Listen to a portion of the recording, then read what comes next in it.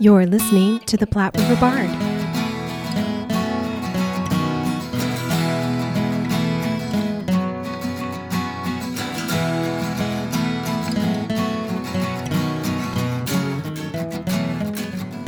The Marriage of Figaro is one of the most loved operas among opera-goers and also opera performers. It is considered to be one of the greatest operas ever written. And in 2017, BBC News magazine surveyed 172 opera singers for the opera they felt was their favorite opera, and The Marriage of Figaro was number one out of the 20 top operas identified. The original play was written by Pierre Beaumarchais in 1778, and The Marriage of Figaro is the second in a trilogy, preceded by The Barber of Seville and followed by The Guilty Mother. The plot of The Marriage of Figaro is about two servants, Figaro and Susanna, deeply in love and trying to get married despite the attempts of Count Almaviva, their employer, to seduce Susanna. In addition to many other plots within the story, the Count and Countess are an integral part of the plot. We were lucky to have met with Mary Feminear, who plays the Countess, and Michael Adams, who plays the Count, and had an enjoyable conversation about their part in this opera and their career in opera. Both of these young professionals have studied and performed far and wide, with impressive bios and resumes, and yet they were so down to earth and a pleasure to talk to that we hope to get to speak to them again. Hello, and welcome to the Platte River Bard. This is Chris Berger. And I'm Sherry Berger. And we are here down at the Hot Shops. Once again, they've had us down here at the Hot Shops. Thank you very much. And we are here with Michael Adams and Mary Feminear. They are the Count and Countess, respectively, in The Marriage of Figaro down at Opera Omaha. Thank you two very much for joining us and talking with us today. Of course. Thank you so much. Yeah, thank you for having us. Thank you. This is exciting. Yes, indeed. And I'm excited for Marriage of Figaro because this is kind of one of the basics of opera. And it's really one of the is. things that if you want to get into opera, it's a really good one to start with. Oh yeah, it's a great gateway drug, and it's, Yes. it's funny. It's wonderful music. You know, there's tunes that everyone has probably heard in their life, whether they realize it or not. So Yeah. it sticks with you. You'll definitely leave the theater humming something. Absolutely. Absolutely. No, I think, and I always say this, and I'm going to say it again, but as with a lot of people of my generation, which is Gen X, our first exposure to opera was Bugs Bunny. Absolutely. And I think this was one of them. Mozart. Figaro was in there somewhere. Oh, I'm sure. Yeah. And sort of developed a love for certain opera pieces early on because it's connected with fun and stuff we like, and also it's Mozart. Absolutely. So, do you remember the operatic whale? There's also a cartoon about an operatic whale, which you should look into. I didn't know about Yeah, that. he's fabulous. He's a very deep voice, and it's a famous singer who does the singing. That He we sings looked the into. La Factotum from Barber of Seville, different show, but the same characters and whatnot. It's Yes. the Figaro. is it the same characters from? I didn't realize that. It See, is, I yes. didn't know that. Right. know. So this show, Marriage of Figaro, it takes place, is that right? 4 years after The Barber of Seville. And so it's their lives and the same characters, but some stuff has gone down in the interim. So, which we all know is of the last 3 years, how much can change. Yes, indeed.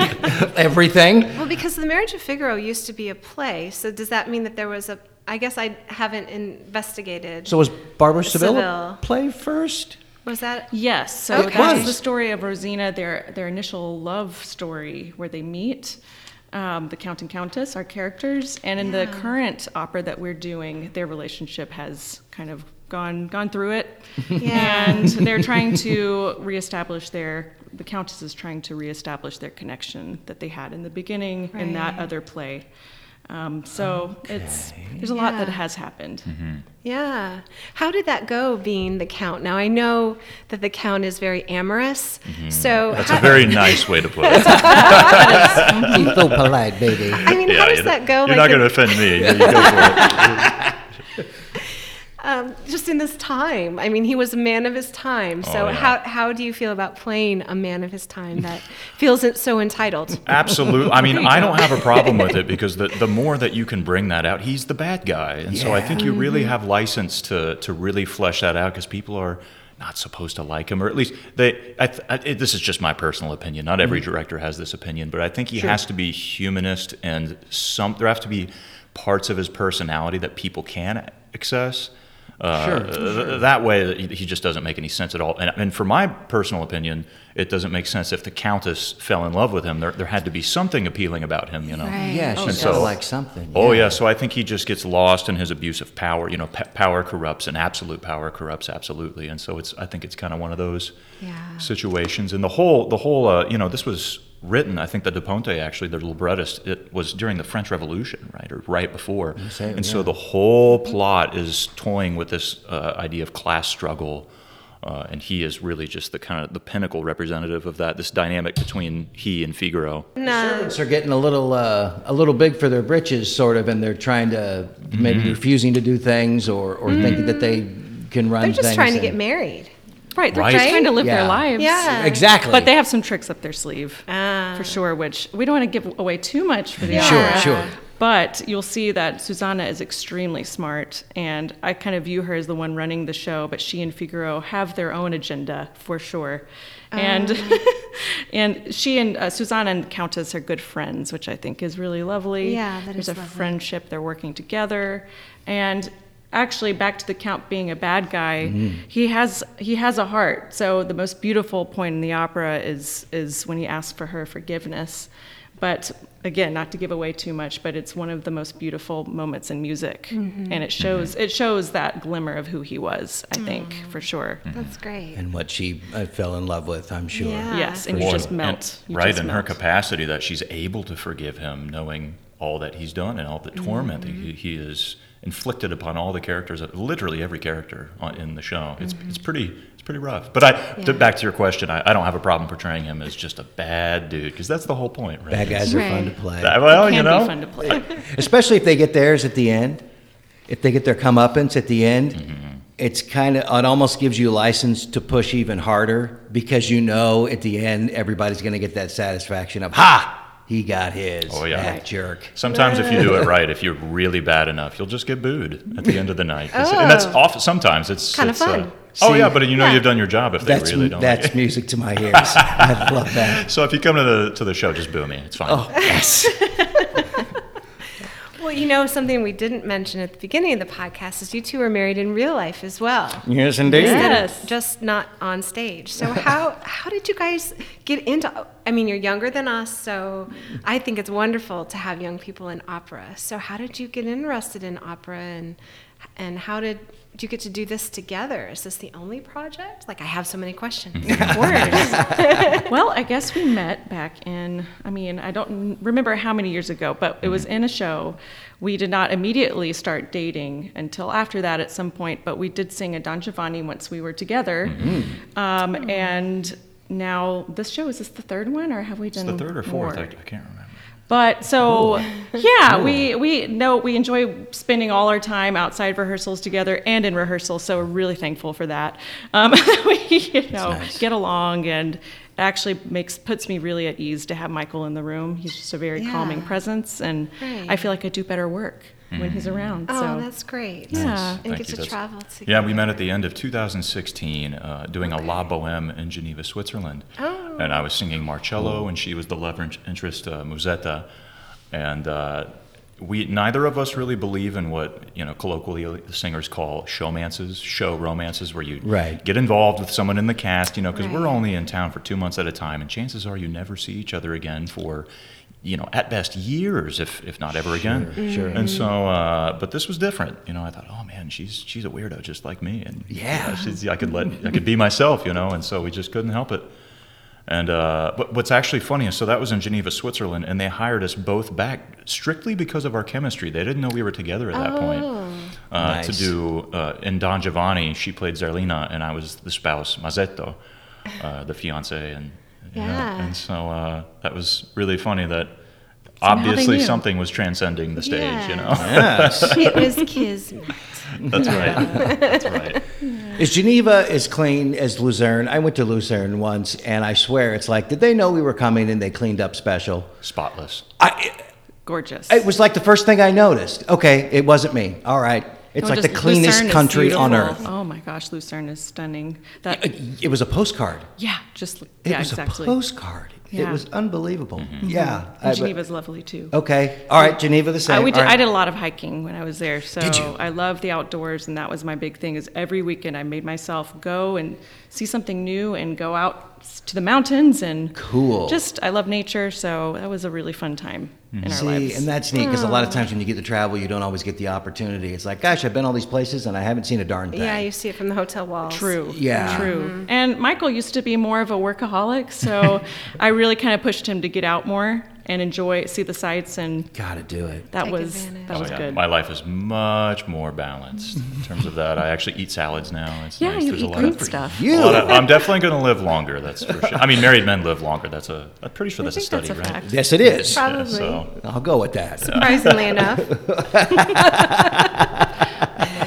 But you're from Texas, so you're used to Texas barbecue, and so that is a Beef. leap for the salad then. Oh, for sure. I mean, for me, actually, oddly, it was Mexican food, Tex-Mex. That I was love the big deal Tex-Mex. then. Yeah. So every Sunday after church, we would just stuff our faces, and that was, 20 years of my life, or honestly, still is sometimes. Yeah, we 'cause- eat a lot of Tex-Mex. Yeah. Wrong now with that we that, live there. but it's, Yes. oh man. Well, Give you me- don't have an accent either, so I wouldn't have guessed. It comes out when I go home and I'm around my family. I see. Does it But slip out? when Yeah. you're singing, you're all so conscious of accents and different languages and dialects and stuff. And so oddly, when I started sure. singing, that kind of just went away. I don't. Interesting. Yeah, you it's- became international. Or That's something. cool. I don't know. guess so. I used to have an accent. I still say y'all. So Oh, yeah. Y'all You comes still out. see, can't get rid of y'all? can't That's get rid all of right. y'all. It's just easier to say. yeah. Saves One time. word. So where are you from originally? From Auburn, Alabama, which is a college town. So if you're Oh. into football, I have to say War Eagle. Right. I have to make that very clear. Well, that's even more of an accent than Texas. It's so a beautiful you drawl. Also, yeah. Draw, Yeah. for sure. Oh, Yeah, okay. Not far at all. So what got you interested in opera? How did this all start for How'd you each of fall you? into opera, man? Well, for me, oddly, I played, well, not odd, but I was a sports guy growing up. I had two musical parents. My mom plays flute in the Fort Worth Symphony and has my whole life, 30 plus years. Cool. And my father was a bass baritone, actually, and I heard him singing my whole life, but I kind of lived in his shadow. I didn't really want to get involved, because I didn't think I'd live up to it or whatever, Sure, So I did sure. sports, and long story short, I got in a skiing accident and blew out everything, all my joints. Woke up in the hospital kind of thing, and so just to pay for school, I thought, I knew I could hear pitch, and I knew I probably could sing something in the choir at least. And so Sure. the Texas choir scene, or general music education, is very robust. And so anyways, it? I Okay. got a scholarship to TCU in Fort Worth, my hometown. Oh.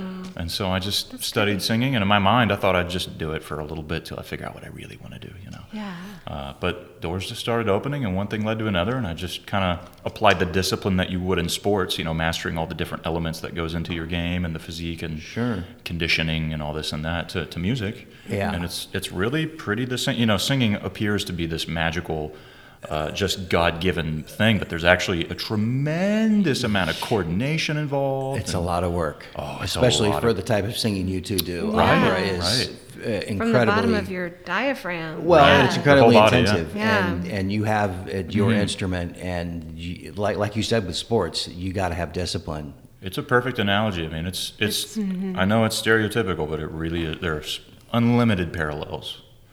Yeah. True. I knew a Dr. David Yaws who had done a similar thing to you guys. He had been over in Europe for a decade and just singing opera, and he came back, he retired and got his business degree and taught business school. Okay. But he also taught acting, and we did that, and he tried to push me towards opera when I was 17, 18 years old, and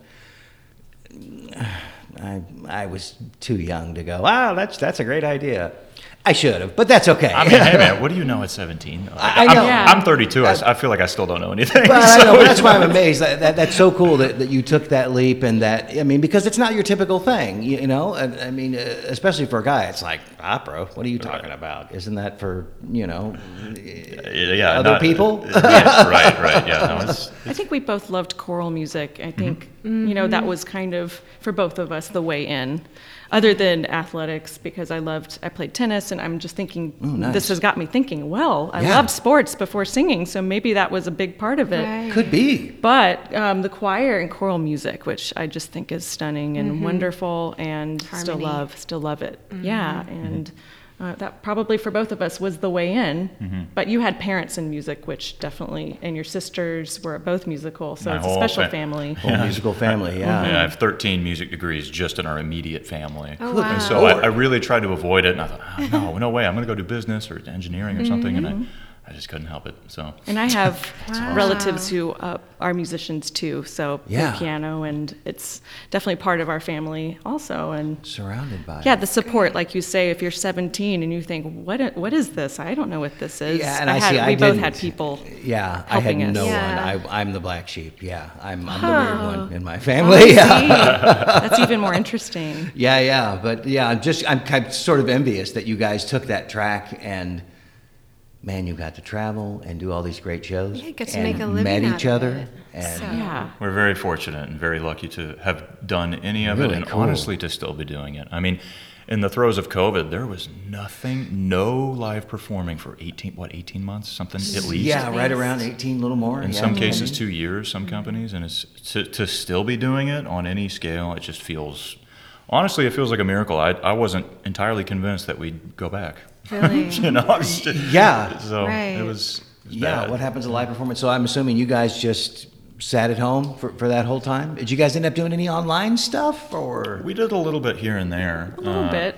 I got into arranging and composing a little bit, and just trying other creative things. I grew Sure. some bonsai trees. Oh, And Excellent. I'm trying to think what. Cool. We had some hobbies that we Michael learned how to play golf, so that he could play with my dad, that's how they bonded, and just Very spend good. time with family as much as we could. And yeah. and just kept thinking, in a few months we're going to go back. In a few Right. months we're going to go back. And it was this continual Constant teasing waiting game. process. Yeah, I mean, I think honestly, it's kind of a blessing that we were teased that whole time, because if we knew we had 18 months off, or maybe I can't really remember, it's kind of a blur.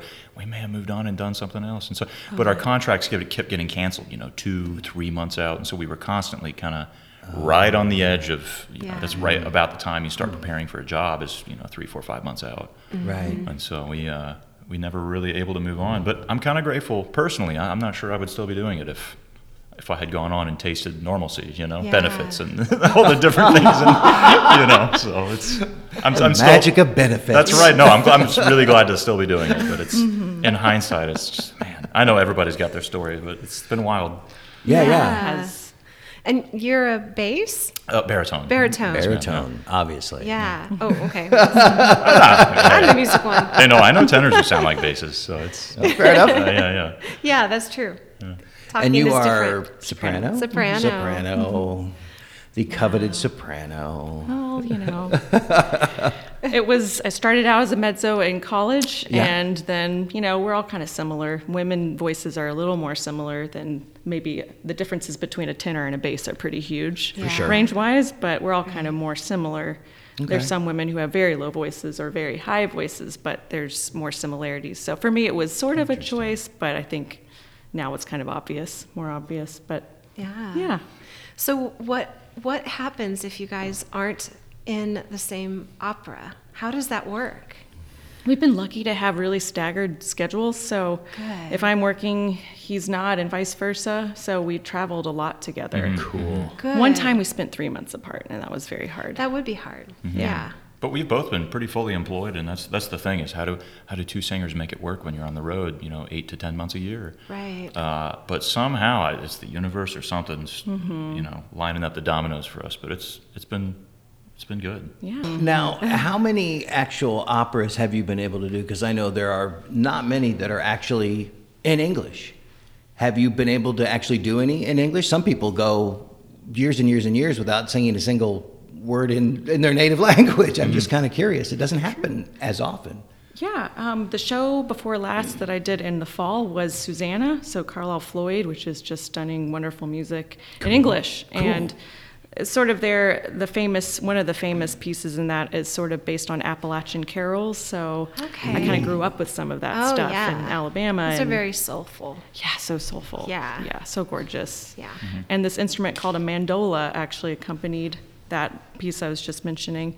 So that was in English, and that was a different experience. It's very nice and lovely to sing in Italian. So I really love singing in You Italian. like Italian? I Your like favorite? Italian, and Yeah. I like French. Okay. And English, so that was a different experience for sure. Yeah, and that's what I hear is that it's so different because there's not a lot of English opera around that seems to get done as much as Italian, French, and even God. Yeah, I'd say German. probably about half of the standard repertoire is in Italian.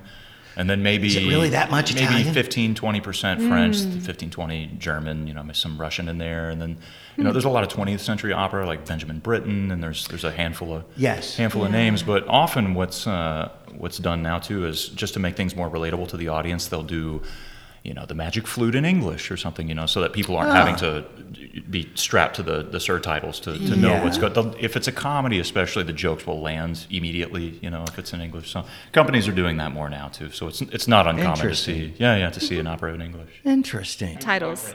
Yes. I actually appreciate the subtitles. And it's not because I don't think I can hear anymore, but I like to watch them. Oh, yeah, me too. I do too. We're watching The Sopranos right now, and sometimes we fight over subtitles because I prefer to have them because, I'm a little slow. And I miss stuff okay. if I don't have, I do miss words if we don't have them turned on. But sometimes I stare at since it's, in the opera, you have a little distance between what's happening on stage and then the words. But on the show, it's like there's what's his face, the main Tony Soprano, and there's the words right there. And his acting is so brilliant that I just want to focus on his face. But That's true. And come to think of it too, opera is so suspended in time. Things are really drawn out. It can take 30 seconds to get through a short sentence. So it is nice to have it. That's true. To read sometimes. Yeah. That's true. Yeah. That's true. Now, the first opera I ever saw was I don't know whether Sweeney Todd counts. Because I think they called it an operette at the time. Excuse me. But Sweeney Todd, and of course, when Les Mis first toured, was the most amazing thing I think I ever saw, and that was sort of opera-y. That classic, 1950s through 80s musical theater was just, some of the best music, and it really requires a legit voice, but someone with real vocal training to do. Whereas I'm not minimizing. No, not at all. In fact, I was about to say music theater singing is so difficult. Oh, for sure. It's just a different skill set, and I can't imagine belting. Oh my gosh, how hard! Right. So what he's saying, it calls for a classical sound maybe, and Phantom of the Opera and stuff like that. It's some of the most gorgeous music. Love it. Well, and speaking of that, you guys, of course, concentrate on opera. Have you ever drifted to musical theater and done some just straight up musical theater stuff? Michael has. Yeah, a few years ago I did a showboat, which is... Oh, cool, yeah. So it's, musicals, and honestly, being classically trained gives you the vocal chops, the techniques to kind of do whatever you want. And so you can kind of pare it back on the classical side or tune it up, for the more operatic sound. And it gives you a lot of flexibility for sure. Yeah. Wow. That's cool. No, we had a girl who was, that I know that was very big into opera and very sort of classically trained and liked to sing like that. And she got cast as the Lady of the Lake in Spamalot. And it awesome. took her a few weeks to kind of get into that vibe. You could tell she was struggling to get out of that sort of classical because she's got gets a little funky in there and it's not the same. And she got it and she nailed it because she's awesome. But you could see her struggling. She was like, "Oh man, Totally different approach. completely." And you just don't think about that. It's like, well, singing is singing. Well, It's a lot easier to go that way from more operatic singing to musical theater than the other way around because oftentimes in musical theater you're mic'd.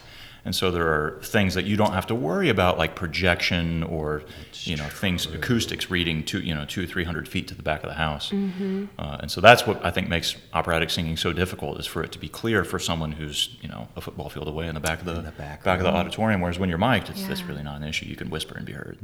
Yeah, I mean, they might have some stage mics, and that's about all you Yeah, get. I was going to say, I thought there Yeah. were stage mics. Are there? Yeah, but they're... Yeah.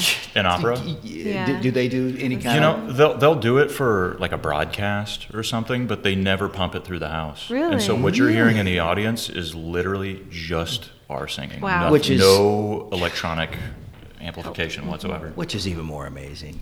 It's just even more amazing. That's why it takes 10 years to just figure it out. Honestly, Yeah. because you're essentially yelling in the healthiest way possible, so you can do it with any kind of stamina. Healthy yelling. Yeah, I mean seriously, that's a really poor way of putting it, but it's That's, yeah. kind of. That's amazing. Do you really think it took you, like, really 10 years to really get it and felt like you guys were rolling?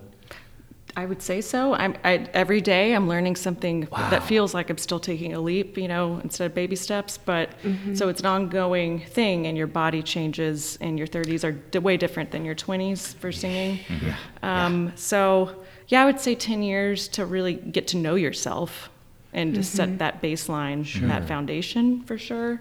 And then you start learning when you're on the job sometimes. And as our friend says, it's hard to stop a wheel in motion or to teach a wheel in motion.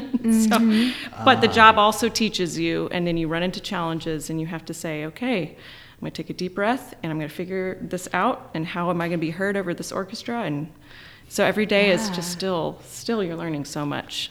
Do you feel you got stronger? Your voice got stronger in your 30s? Oh, yeah. Yeah? Late 20s. Late 20s, 29 is when I noticed things getting a little easier. Yeah. Oh, wow. Yeah. So It it gets definitely better? changes. So did I. Yeah. So some of that is technical. You start to just have a more streamlined idea of what you're doing, and that you don't have to do so much and without getting too far into it. But there's also an element that is physical and hormonal. So for men, and I'm not sure when it takes place for females, but your throat, your larynx, your voice box is made of cartilage. Right. Your whole life until you start getting into, somewhere around 30, early mid-30s, and it ossifies, it literally turns into bone, and it's a more resonant hard surface, kind of like, if you were talking or recording, for instance, this podcast in a carpeted room, there's no feedback. Whereas if you were doing this in a bathroom, it's very live, and it's a poor analogy, but that's essentially what happens to your throat, and so it becomes a much more robust, darker, louder sound. Well, maybe not. It's maybe a little bit, but yeah, I think that's generally why there's a stereotype for people's voices changing in their 30s. The anatomy actually changes. I did not realize that, because I did notice a change. I don't sing opera, but have sung a lot, and I did notice I felt like I got stronger and could project. I got more of that resonance. Well, and you quit smoking. Well, yeah, but not in And my that 30s. I helps. didn't. I was very bad at smoking for too long. You guys have all the lungs. I could probably scream at the top of my lungs on stage, and nobody would hear me with an orchestra. I wouldn't know how to do it. I'm always accused of being too loud. Yeah. That's I know how to amazing. do That's it. amazing. That makes total sense, too. That makes complete sense. There's hormone receptors on your vocal cords, so hormonal changes and all of that, having a baby, all those things can change things. Some people don't notice any change, but some people notice a huge change. Yeah. Wow. There's a lot to contend with That physically. is amazing. That is amazing. So, okay, Marriage of Figaro. This is like, I don't know whether it's the most famous one or most identifiable, but I think everybody knows Figaro. Just the word, the Figaro. I mean, everybody's like, I know that. It's like, that's opera. Have you guys had a chance to do this before, or is this your first shot at the Marriage of Figaro? Well, you've done it a few times. Yeah, this is both not our first production, which is nice. That's always fun to explore. Actually, the learning and exploring of the roles never really ends. You're always finding nuances and different shades of the character and the plot. And there were things the other day that I was thinking, I never really understood that until now.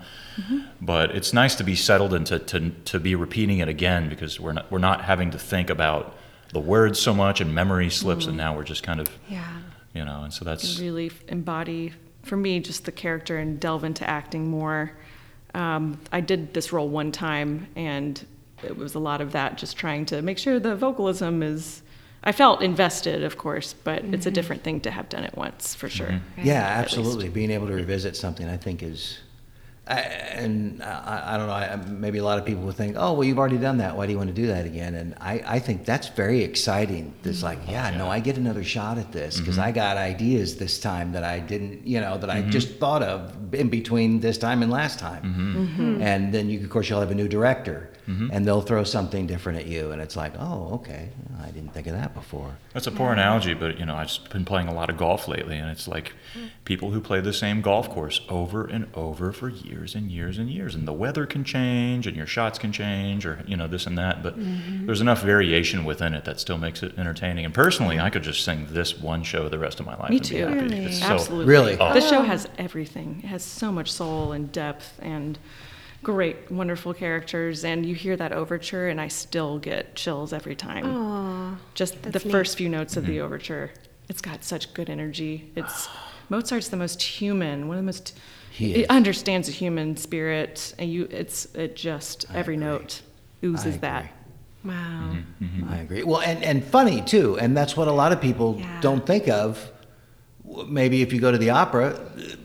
I mean, there's like solid laughs in this thing, and like essentially slapstick. Yeah, right. Totally. Which you don't even think of. A lot of people don't when they think of opera. It's like, there's not going to see anything funny or and to slapstick. think that But yes, something 200 years ago was still funny now. Oh gosh. Is, That's incredible. Yeah. Right. Yes. Yeah. And this show in particular, it will be very funny. With our director, there's some good jokes. Really good ones. I was laughing in rehearsal yesterday watching my colleagues really laughing. So I love that. There's going to be a lot of that. Do you dream in opera when you're doing this? I think I did have a rehearsal dream yesterday. Yeah. Rehearsal dream? And then it involved dogs because I talked to someone about dogs, and there were dogs in rehearsal. Oh, that sounds wonderful. So it was a nice dream. There's a lot of nice dreams and a lot of dreams that are just completely meaningless that we have, but there's also nightmares. The worst dream is that you're standing on stage and the curtain comes up for Act 2 and it's something that you don't know. Oh. And you're like, wait a minute, I don't know this. What am I going to do? It's the music you can't identify. Right, that's the worst case, my but God. it's so funny. And then I wake up and thank God. That is nightmarish. So much relief. I mean, it's like being on stage and somebody throws a line at you and you're like, oh, I don't recognize that. Yeah, that's a bad feeling. I hate that. Yeah. It happens, though. It's life, right? It totally does. It's totally happened to me. And you're so guilty, and you're like, is that my cue? You just keep going. Just go. That's life, right? Yeah. Absolutely. Mm-hmm. So what's next? Are you taking us to another city, another opera? Yeah, so we all have our own schedules typically. There are houses who singers will stay there and just sing. For instance, the Metropolitan Opera, there are singers who stay there and sing throughout the season. She's doing a concert in a few weeks after this one in Russian. And I'm Russian, so I got to learn some Russian. Oh, wow. See, Russian opera sounds terrifying. It can be. The first time you sing in Russian, you see your life flash before your eyes a little bit. Because you're singing sounds. You're just singing random sounds that we generally know what we're saying in other languages. Sure. Mm-hmm. And we've studied them, but Russian was totally different. Mm-hmm. But the music is so gorgeous, so I'm willing to do anything to sing that music. Absolutely. Mm-hmm. But he's doing this same show after this, but totally different people, totally different I'm going place. to sing another Marriage of Figaro in Madison, Wisconsin. Cool. And it starts like a week after this one closes. The Marriage of Figaro will continue in many opera houses all over the country, and it shows that there is a way to make a career within opera. Though our conversation was cut short with technical problems, we hope to catch Mary and Michael again and bring more of their story to you. The music for The Marriage of Figaro was composed in 1786 by Wolfgang Amadeus Mozart, and the libretto was written by Lorenzo da Ponte, who turned it into a libretto in just 6 weeks. Though we all recognize Mozart still today, we may not realize that he produced over 600 works, 21 operas, and stage works, as well as 40 symphonies and many other works, such as concerti and pieces for small ensembles and choirs. This is a staggering amount of works in just his 36 years alive. He wrote his first opera at 5 years old and his first symphony at 8 years old. The story of Mozart's life in and of itself is interesting, and he probably didn't realize what an impact he would make long after his death. Initially, the play, The Marriage of Figaro, was banned in Vienna because it depicted servants rising up against their masters. However, De Ponte said later in his writings that it was because of sexual references. Regardless of the reasons, De Ponte removed all the political references and replaced Figaro's speech about inherited nobility with a rant about unfaithful wives. And with the exclusion of other political overtones, it was finally approved for live performances by King Louis XVI in 1784. It premiered in Vienna in 1786 and had tremendous success, so much so that the production ran for 68 performances. This opera was also the first of 3 collaborations between Mozart and De Ponte, the other collaborations being Don Giovanni and Così fan tutte. This opera is lighthearted and fun, and also has real appeal with its slapstick comedy. The style in which it was written is called commedia dell'arte, meaning professional comedy, which shows standard recognizable characters and plots, and adds a script with some improvisation and jokes, mixed with topical references to current Italian events. This play was similar to the style in which Saturday Night Live is to us today. The style was also one of the first models of the performing arts as being a paid profession.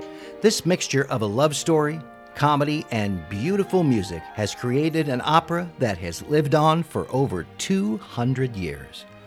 Maestro Stephen White sums up The Marriage of Figaro in the Opera Omaha Study Guide so eloquently. The real reason for its enduring popularity is that Mozart, wielding one of the most divinely gifted intellects and spirits in the history of humanity, like Cupid with a bow, strikes us in the center of our hearts with his music, kindling the spark of divinity that exists in all of us, common human beings that we are. Opera in Conversation, The Art of Comedy, Comedic Tropes and Types will be held at the Blackstone Theater March 21st at 6 p.m. And you can get your tickets to this beloved opera, The Marriage of Figaro, at ticketomaha.com. Performances are March 31st and April 2nd, and ticket prices begin at just $19. And don't miss the After the Curtain Call on April 4th at the Benson Theater at 6 p.m.